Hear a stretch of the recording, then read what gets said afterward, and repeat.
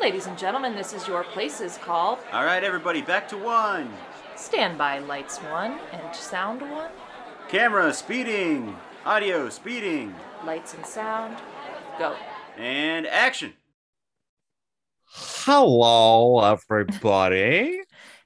Hey. Welcome back to Pretend World's Real People, twice the weird. And I don't know how to end that. We're back for our 49th episode of this podcast. That's insane. Isn't that nuts? I'm not ready for next week because that's a lot. Oh, and if you haven't listened to this podcast before, which if you jumped to 50, thanks for being weird. My name is Tyler. And I'm Stephanie.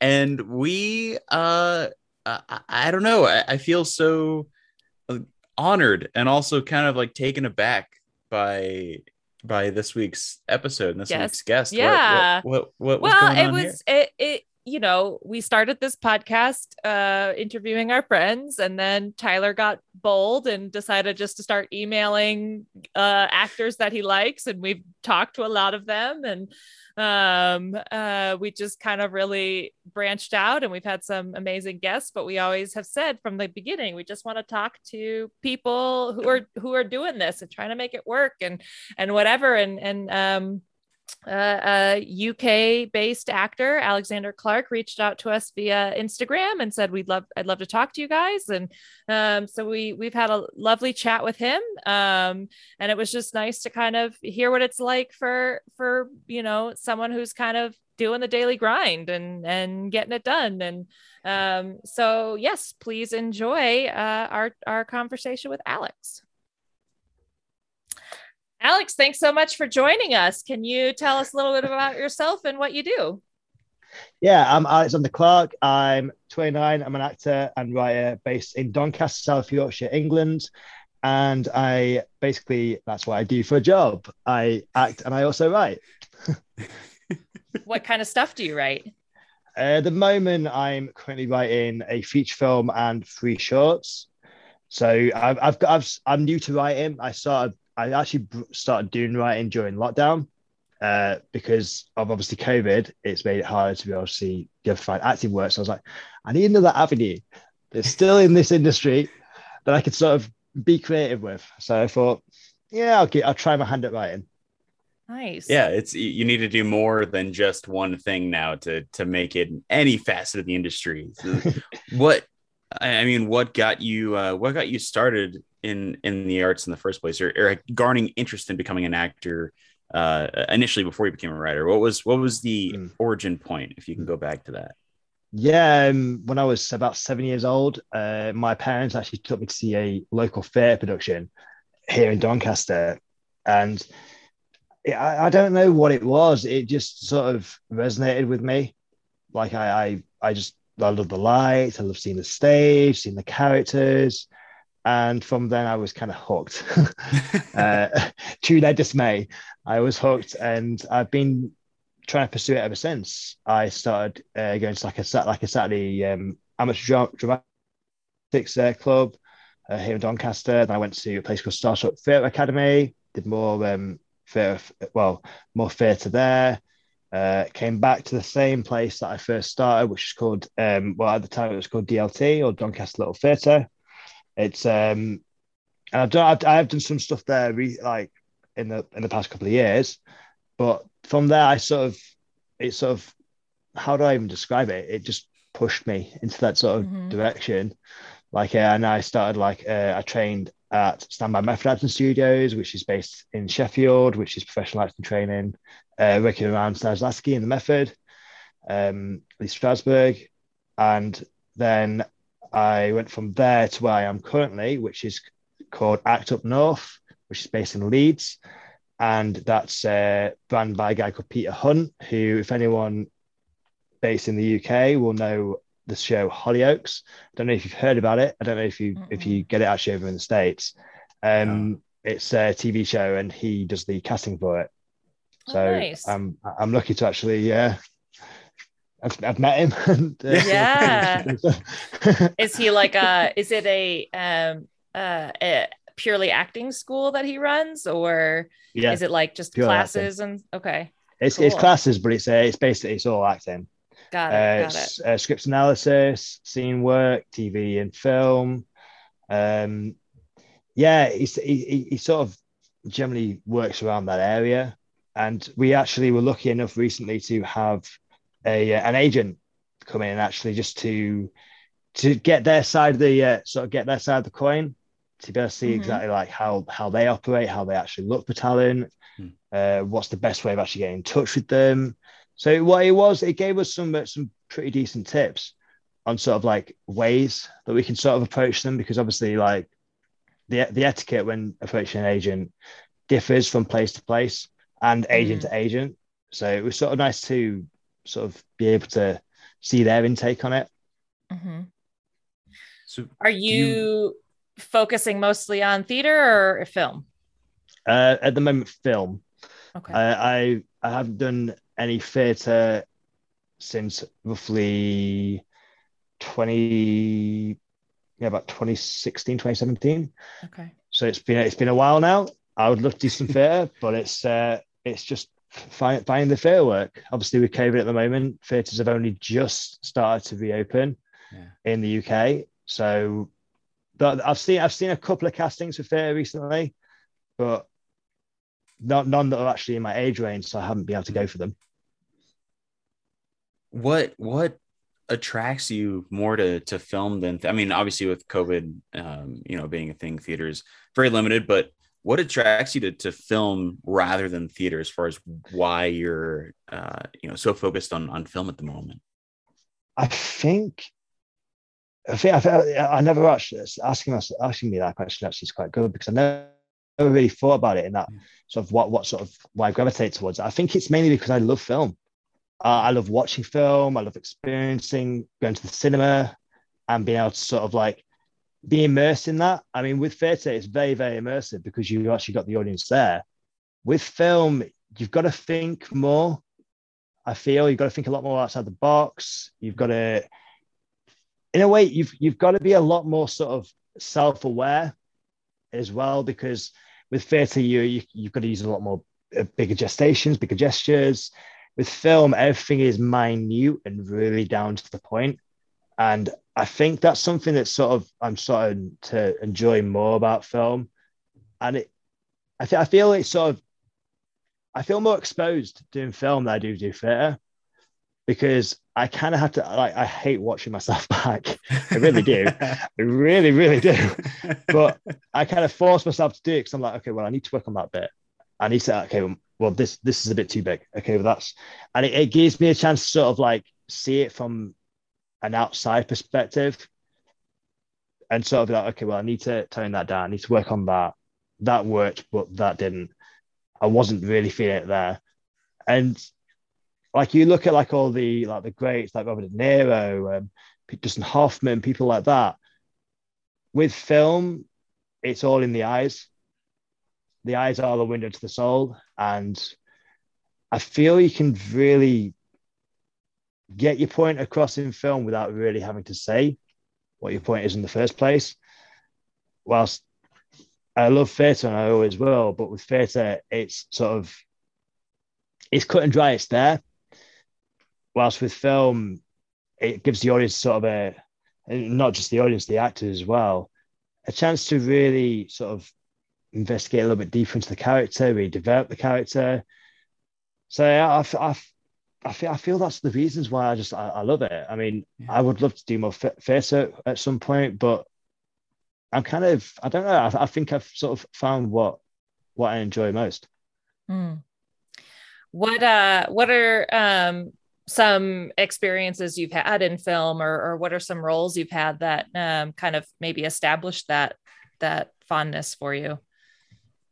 There was a short film that I did called One, which was I do tend to play quite damaged characters, I'll be honest, quite damaged and quite deranged, which I am trying to get away from a little bit recently. But like, this particular character was, he was just very, very messed up, and it was all in the eyes. He just had being on film, I think not just with the script, but just from the camera work as well, it really kind of showed through like how someone can change at the drop of a hat. And I don't know if you're aware of it. You know the famous Kubrick stare that you see in like The Shining. You see it in all of most of his films. It's getting to do that on film was fun. Yeah. Not gonna lie. Almost puts you in a trance, right? After doing that for a couple of takes. Doing that for a couple of takes. Yeah, you really need to sort of sit down and be like, okay, I'm not actually this. I'm not like that. Don't be people, crew, cast. I'm not really like this. Nice person, really. So as far as your writing goes, like obviously, I mean, you mentioned Dustin Hoffman and Kubrick and all these huge cinematic, sort of monolithic figures. Is that sort of the style you go for as far as your acting and your writing, going back to, this sort of like classic, but also postmodern storytelling? Or is that just something you kind of, you try to separate from? I'll be honest, in terms of the writing, I'm still finding it. Yeah. Like I'm still sort of finding what style that sort of suits me best. I mean, I'm me because I'm actually dyslexic. So writing is obviously spelling is very difficult, but it makes me really sort of appreciate it more. So I sort of go for more of a I write the way that I talk, which is, and I feel that's the way that characters should be written. Yeah. Because having it sort of structured in a very certain way, I think just makes it very robotic and just sort of like it's not natural. Like I'm pausing right now in my speech, like there's a lot of gestures that I'm doing, like sort of building a script sort of based around like just me myself, like how I would be, just no acting, no gimmicks or anything like that. So that's how I sort of write. I mean, I'm writing a short at the moment called Hackivists, which is especially with all the fake news going around at the moment. So sorry to get political, but yeah, a lot of the fake news going around at the moment, both in England and overseas. It's sort of like it gave me this sort of idea of like, what if the British government was really hiding something? What if like it wasn't just these conspiracy theories that everyone sort of shuns away? It's something kind of a lot more dark. Like, and so it gave me the idea for the Hackivists, which is based around three hackers, three white hat hackers, I should say, that are actually they're good. They're the type of guys who will break into your phone or your printer, just say, dude, your security is crap, sort it out. I'm interesting. being nice. If I wanted to, I could take all your information, but I'm not going to. And it's basically how these three uncover a government conspiracy. And it's how they sort of go about exposing it in a world where the world is full of fake news. So even if they go about it the normal routes, everyone's gonna go, well, that's not real, that's fake, that's fake news, that's false, that's a conspiracy theory, that's not true, that's this, that, and the other. So they have to sort of find different ways to be able to really get people on their side. And I think it talks volumes, especially with the world it is as it is right now. Yeah, like you don't really know who to trust, you don't know really who to follow. And so it's sort of wading through the crap and finding the gold in a way. Yeah. Do you have like interests in computer science and stuff like it's, I would never, I'm not a film or TV writer at all, but like, I don't think I could even approach trying to write something like that because I wouldn't even know how to hack a computer. Like, is it something that you, I won't ask if you're a hacker because clearly I don't. No, I'm not. I'm not a hacker. I'm not. I don't know. Like, I'm always curious to hear, like, what is it in your life that kind of you're taking, or do you have a hobby like do you, that gives you that information to be able to write, or is it kind of just like, this is how I think it goes, I'm just going to create this whole fabrication? I'll be honest, it's a bit of both. I mean, Yeah. I do love computers. I love technology. My day job, I work for British Telecommunication. I work for BT. I'm a fault advisor, so I work with BT with broadband landline. So it's sort of it's come from that. But a funny story actually is that when I was at university for the 1 year that I was, my housemate actually was studying computer science and took it upon himself to hack into my other housemate's laptop from his bedroom. And it was just, and he just did it just nonchalantly, just like, well, this is what I'm learning at university. This is what I'm learning to do, basically, and how powerful I can be. No, but it was funny because he was doing it whilst my actual housemate was on his laptop. So he actually he was able to get access to the actual screen and started writing stuff. Was there like he took control of the camera, like Wow. and yeah, it was funny, but at the same time, it was very eye opening and very sort of like, yeah, maybe we need to think a little bit more about our security and maybe not have our devices turned on when he's at home. Yeah, it was but like going back to your question, I think it is both, because like everyone like looks at like these sort of like, there's quite a few films where like hacking's involved and like, and how sort of unrealistic it really is, how people think, oh, you can just hack into something like really, really quickly. You can't. I've done quite a bit of research on this, and it can take quite a while for you to actually learn like the coding of it and all that sort of stuff. And I sort of want to bring that into the short film, like, so I make it a little bit more humorous about it as well, sort of like how the big Hollywood films sort of get it wrong in a way. Like, so yeah. Cool. Now we're all tempted to shut down our computers. I know, right? I'm like, now I get why you you and Patrice have the little cover over your cameras. Oh yeah, my little sticky note's gonna do a lot of damage control. But that's who's watching. Yeah, exactly. Like, who's tuning in? So that sounds like an awesome short film, and I mean you have something there that could also kind of equate to a feature as well, from what it sounds like. So the feature film you're writing, you don't have to tell us, exactly what it is, but is along the same sort of genre, or are you kind of spanning off into something else? It's completely different. Okay. It's the basis for my feature, which I've been writing for the best part of like 3 years now, 3.5 years. It's based around a friend of mine who unfortunately took her life quite a few years ago, and she was a good friend of mine, but I'd lost contact with her. And it's called The Laughing Girl because she literally was always smiling. She was always laughing. There was no indication that she suffered from a sort of anxiety or depression. And both her parents worked in the mental health like sort of sector in the UK, and they had no idea.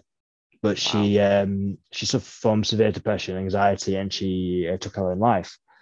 And it's sort of a homage to her, but it's not all doom and gloom, because the basis of it is like the lead character who works in a pet store meets a guy who he comes in actually with his girlfriend, and it's sort of how two people need to meet each other at the right time, but at the same time it's completely the wrong time for one of them.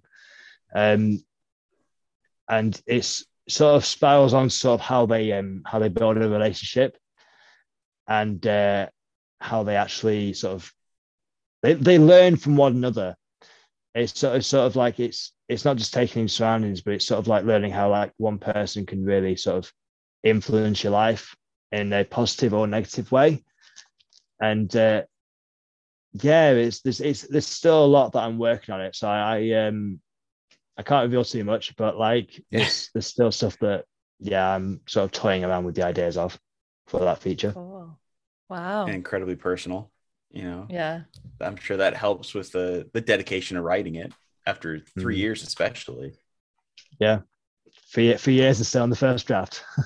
Wow. Because I really want to make, because the issue that I have, and I'm really trying to push away from it, is that I'm kind of a perfectionist. So like when I put my mind to something, I'm like, I'm like, oh, well, that really work? Well, does this really like resonate? Does it like, so yeah, I just sort of go back and forth with a lot of things and sort of think, I might need to change it up a little bit. I might need to do this. I might need to do that. And it is because like I want to do the best that I possibly can. Yeah.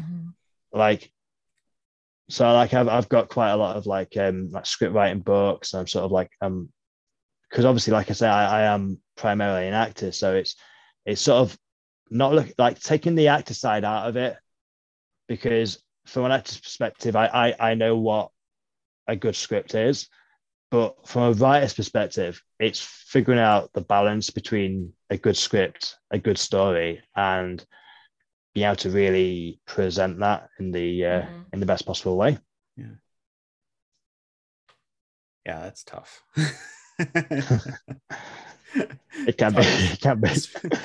Speaking as a writer who's been doing this for, I don't know, 6 years, just trying to write, it never gets easier. So just take comfort in that and going, all right, this draft is probably not going to be great, but if I can finish it, I can start on the second draft and just keep like modifying it and molding it. So yeah, hats off to you for continuing to work on it, because there's so many people I've met who will start one, it'll be sitting there for 2 years, and then they'll never touch it again. I said, well, I tried, but I couldn't get it to work. No, just keep forging ahead. And yeah, I'm very much that British saying of sort of keep calm and carry on. Just really just try and smash it out of the park. Really just try and go for it. Like if you fall down, might as well just try it again, get back up. Like it's the same with acting. Like if you have because in this industry, rejection is 99% of the time. For every one yes, there's 1,000 no's. Yeah. So it's sort of picking yourself up and go, well, that didn't work for me, so let's try this. Like it's really sort of like it's something that I am learning to, like, as I go on, not just with acting, but with writing as well. Is it sort of trying not to be too harsh on yourself, because we do tend to do that, especially with COVID, and like it's difficult, but yeah, you just got to sort of grit your teeth and just push through it. Yeah. I do want to talk about kind of what you were saying before we started recording. But you mentioned how you have a full-time job that you do that isn't acting right now. And you come from a working class background. What has it been like for you to try to pursue this career that you love while having to work in a job just to survive? And what are some of the things you've done to get to where you are and try to propel yourself forward? Well, one thing I'd say is being vigilant and really just trying to push forward. Like I finished work. What time is it now? I finished work at 5:15, and so had literally had a bit of downtime, and then came to see you two lovely people. But not normally what I do is I probably shouldn't admit this because I will get in trouble for this. But even when I'm at work, like I'm trying to look for like the next job, look for the next acting work. Like if I'm on my breaks, I'm not really doing much, like in terms of like just sitting about doing nothing. I'm on my phone, literally on a casting website called Mandy. I'm looking for everything that sort of fits my brief. Looking at new writing ideas. I'm sort of looking through like some of the acting groups on Facebook. Just trying to find my next part that would suit me. Working a full-time job it does make it extremely difficult because unlike with a part-time job or 0 hour, or what they call in England a 0 hour contract job, you don't have that flexibility where you can turn around and be like, oh, I've got an audition tomorrow, okay, I can book tomorrow off of work. Yeah. You don't have that. You sort of you have to get creative. So it does sort of make me have to use those muscles a little bit more. So we were talking before we started recording that I've got an audition on Thursday. So I literally I know what time I need to be down in London because I live roughly 2 hours away from London. Wow. So I'm like, okay, well, I need to get these tickets done. So literally on my break, I got the tickets. I'm like, okay, well, so it's come from trial and error because it's made me actually sort of have to sit back and go, well, I need to be a lot more organized. I need to really look at this, and if I want to do this as a career, I really need to sort of like get the money from my day job, put that to the back of my head and say, okay, well, this money is now going to this. My money's now going to new headshots. It now needs to go to showreel. Because I need to get a new showreel because I haven't updated my showreel in 3 years. So I'm currently in talks with a couple of people trying to find scene partners. I'm also trying to find companies that I can approach, sort of like, okay, well, I need to get a showreel done. And I was at one point looking to actually just get some of the stuff that I've got re-edited and put into showreel. But looking back at some of the stuff that I've done, like I could put it into a showreel, but the stuff that I've got for this film wise is still too long for a showreel. So and if I cut certain points out, you lose what's in the scene. I feel like just like looking at my own performance. So it's like I'm now like sort of going, okay, well, I need someone who can write a showreel scene. Like, so it is, to answer your question in the long-winded way that I often do. It's just finding ways around it, finding ways around the obstacles, and just sort of trying not to lose hope, because people do think that having a day job as an actor is a death sentence. It doesn't have to be. If you actually sort of, you can sort of pull yourself up by your trousers and just be like, well, I need to find a way to stay creative. I need to find a way of keeping my mind focused on where I want to go.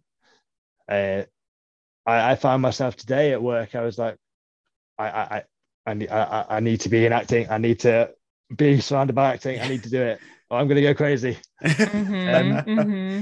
And I just sort of had to tell myself, well, it's not a sprint, it is a marathon, and it's just finding like a way of keeping energized during that marathon, not losing stamina. Yeah, but most of this is just sacrifice, right? But it doesn't have to be bright side of COVID. I'm not sure how in the UK, are you able to send in self-tapes, or are they now just kind of well, the audition that I've got on Thursday, that's the first in-person audition that I've done in a while, because everything has been self-tape just due to the COVID-19 restrictions and guidelines. Yeah, I feel like compared to 3 or 4 years ago when you had to essentially fake an illness for 2 to 3 days at work before you eventually call out to go to an audition. Okay, it's Tuesday, auditions on Thursday. If I pretend like I'm feeling a little yellow today, bring it up the day after that, then I can really sell calling out on Thursday. So I think we're in the right space, man, to be able to work full time. I mean, unfortunately, I work at a bar in the service industry, but it's still, you still have a full-time job and full-time income, and you're able to send in self-tape. So I'm glad that it's become less of a burden to, have to either work in the service industry or work in an office when you can send in stuff. But I totally get it when you're sitting there. God, if this was a scene, I'd be more interested in it. Oh no, the amount of times that I've been sat at my desk, I'm like, Someone could really film something pretty good here. Yeah.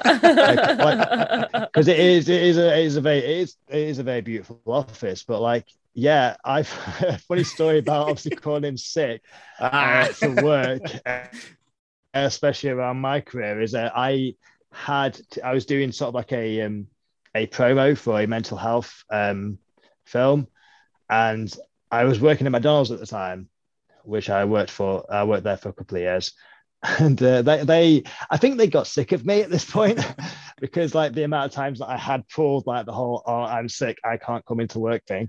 But this particular time I did it, and then they rang me whilst I was on set to follow up and be like, are you really sick?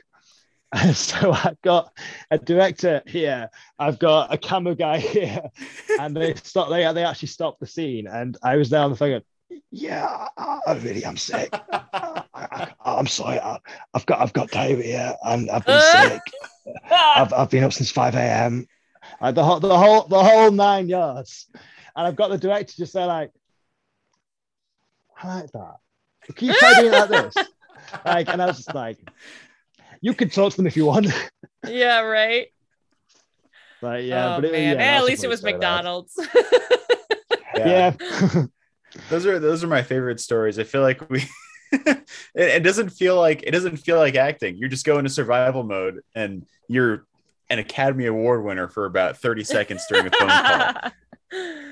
Yeah, it works really well. The best acting of my life.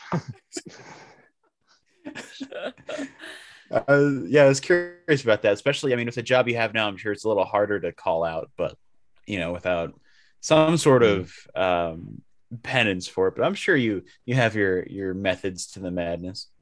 Oh, I have my methods, and they are certainly mad. But no, I mean, I've been lucky enough not had to I've not had to do anything yet with the job that I currently work at, but it's sort of with the auditions that I'm obviously, like I say, I'm always looking for work. I'm always hungry to work. So it's just finding those auditions, because I'm in probably one of the toughest like age ranges for work, which is 18 to 30, because because I'm 29, but I can play quite younger, which is good. But yeah, especially in the UK, it's one of the toughest age. Just because there's a lot of competition. Oh yeah, there's a lot of competition. I got a good friend of mine that was the same person I was meant to do the podcast with. He's in the same category, and he says time and time again, like, there's, for every one of us, there's a million. Yeah. Or for every one of us, there's 100 million. Like, it's just worldwide. Like, everyone wants to cast the 18 to 30-year-old when it comes to most things.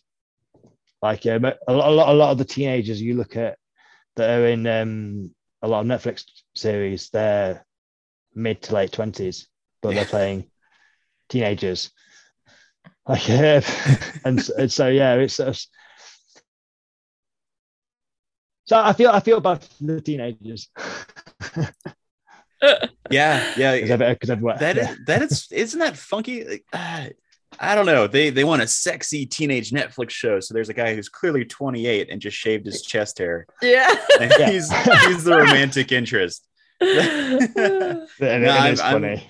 We're in the same age, man, and yeah, it's even in the US, it's getting tougher and tougher unless you, and also throwing in the social media aspect, unless you have 20,000 or so followers on Instagram and 500,000 on TikTok, no one's going to look at you, depending on what the project is, and that's just becoming even more frustrating, especially if you studied for this. It's a real one about that was Sophie Turner, who you guys know from Game of Thrones.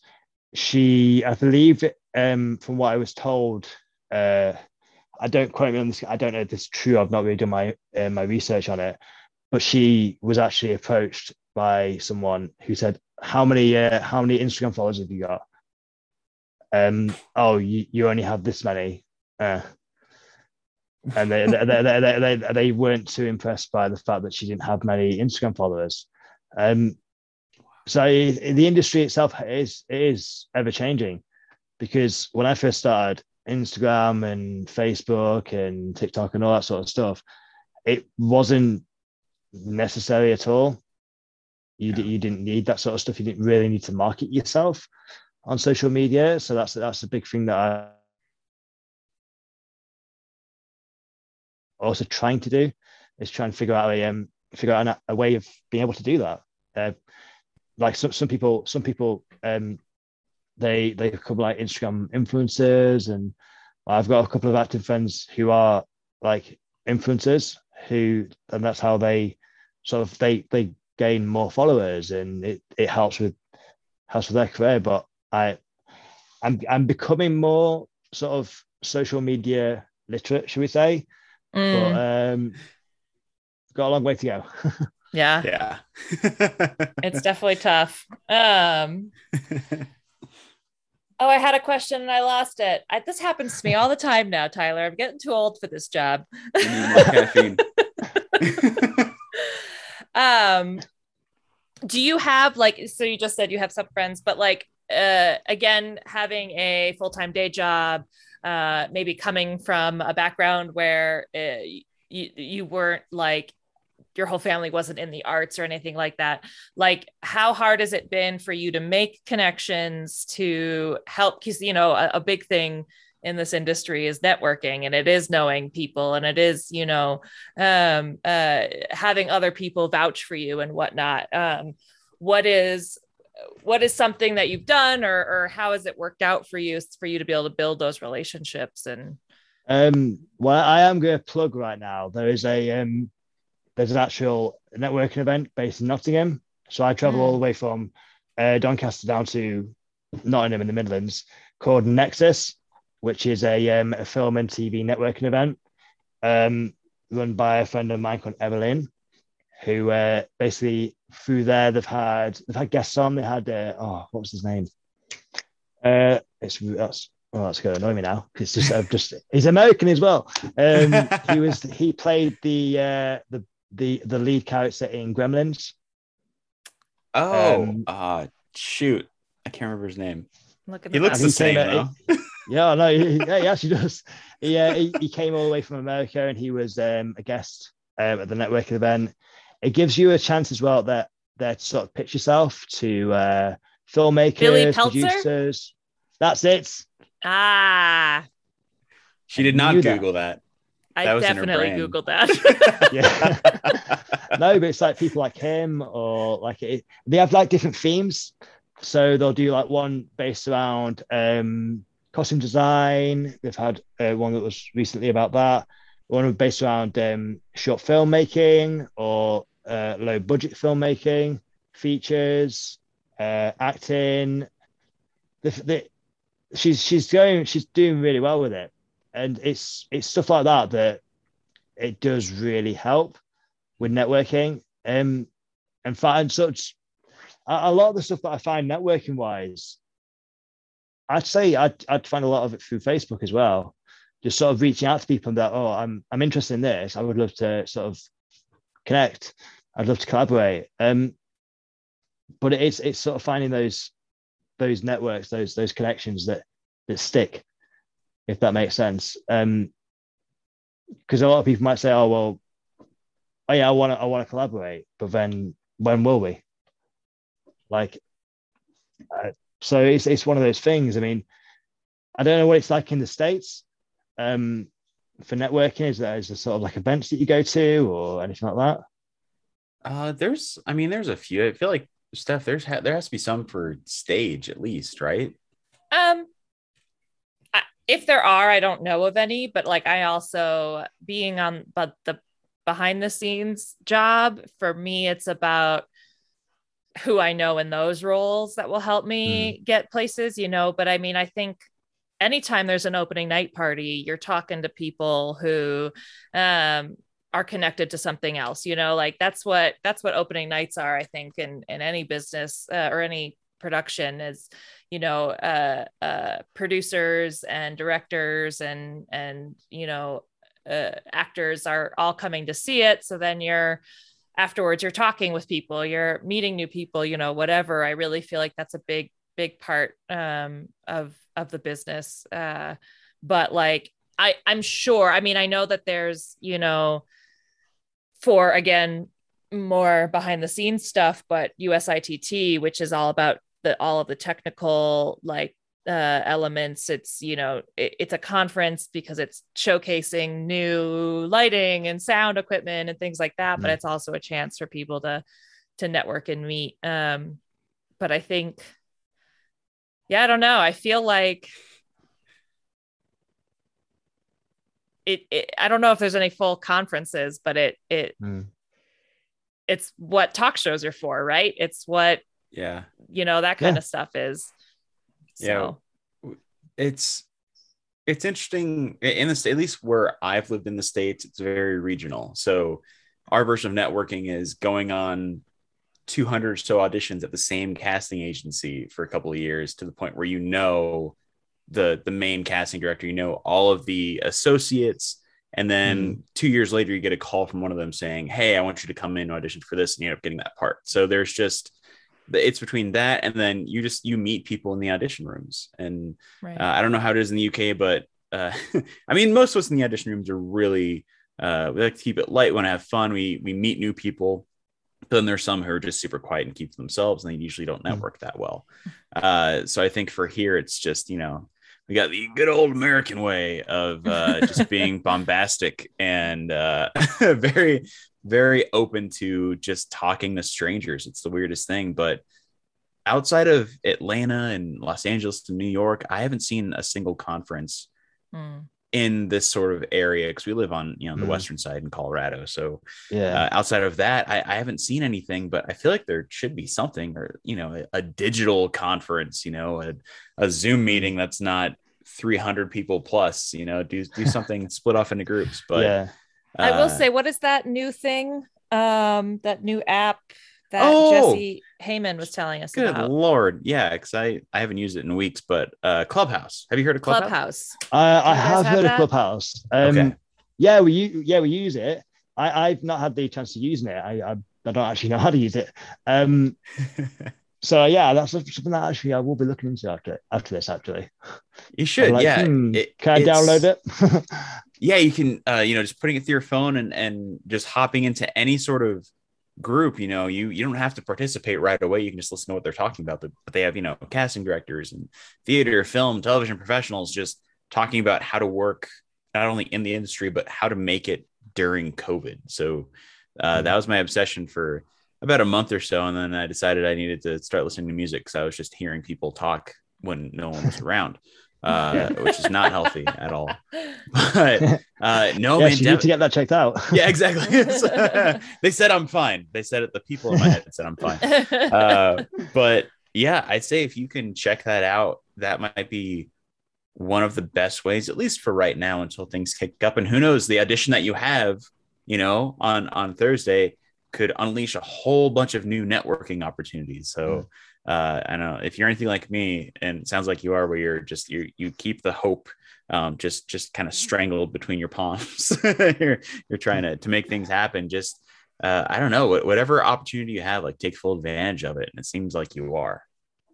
I mean, that's another reason why I started writing, because it's sort of to give me a chance to sort of be able to create my own stuff.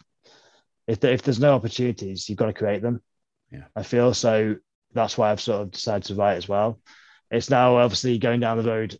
I need to learn a lot. Like I actually, ironically, went out and bought like a book just on producing, because I feel that even though I write, I need to sort of have a little understanding of the producing side as well. Because if I want to get any of these films made, I've got to sort of like, I will obviously hire a producer, but I want to understand their thought process, and I want to understand sort of like how to do it, because then that way I'm sort of like I'm in the loop a little bit more, and I'm a bit like, okay, well, now I know what you're doing, I know I know what you mean when you say this. Oh yeah, the vernacular is insane when you go on a set for the first time. Wait, what are C-47s? What is it? What? Yeah. And if you I'm not sure if you could find, I mean, you could probably find it for pretty cheap, but reading in high school, I read Robert Rodriguez's book Rebel Without a Crew, and it is full of information as far as, even if you don't have a producer with you, he just goes through each and every role, and something that you can easily do yourself if you had to do, something for super cheap. So I'm glad you're reading a bunch of books on it, man, because God, you know how it is when you go onto a set for the first time and you have no idea who's who or why they're called the best boy or what's a grip. It's just oh yeah, like grips. Like think when I first came across like the term grip, I was like, that's something that I use in my jiu-jitsu. So like grip. What is this thing? So yeah, I feel just as a creative person, you need to keep sharp and different in all aspects.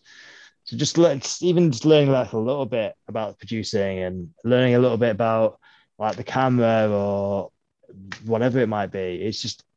It's adding more. It's not even adding more strings to my bow. It's more just sort of just adding a little bit more information into my brain, like just to survive. Yeah. In this industry and to understand the industry itself. Yeah. Nice. You need it. It's, survival.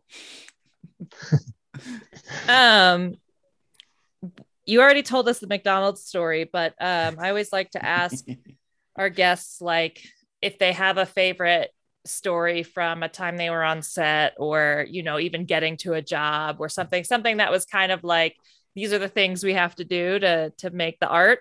Can you think of anything that stands out to you? I'm trying to think off the top of my head now, actually. I'd probably say it was coming back from a short film that I did. It was a short horror, where someone literally poured blood all over me. And I actually had to shoot off quite soon after that to get my last train.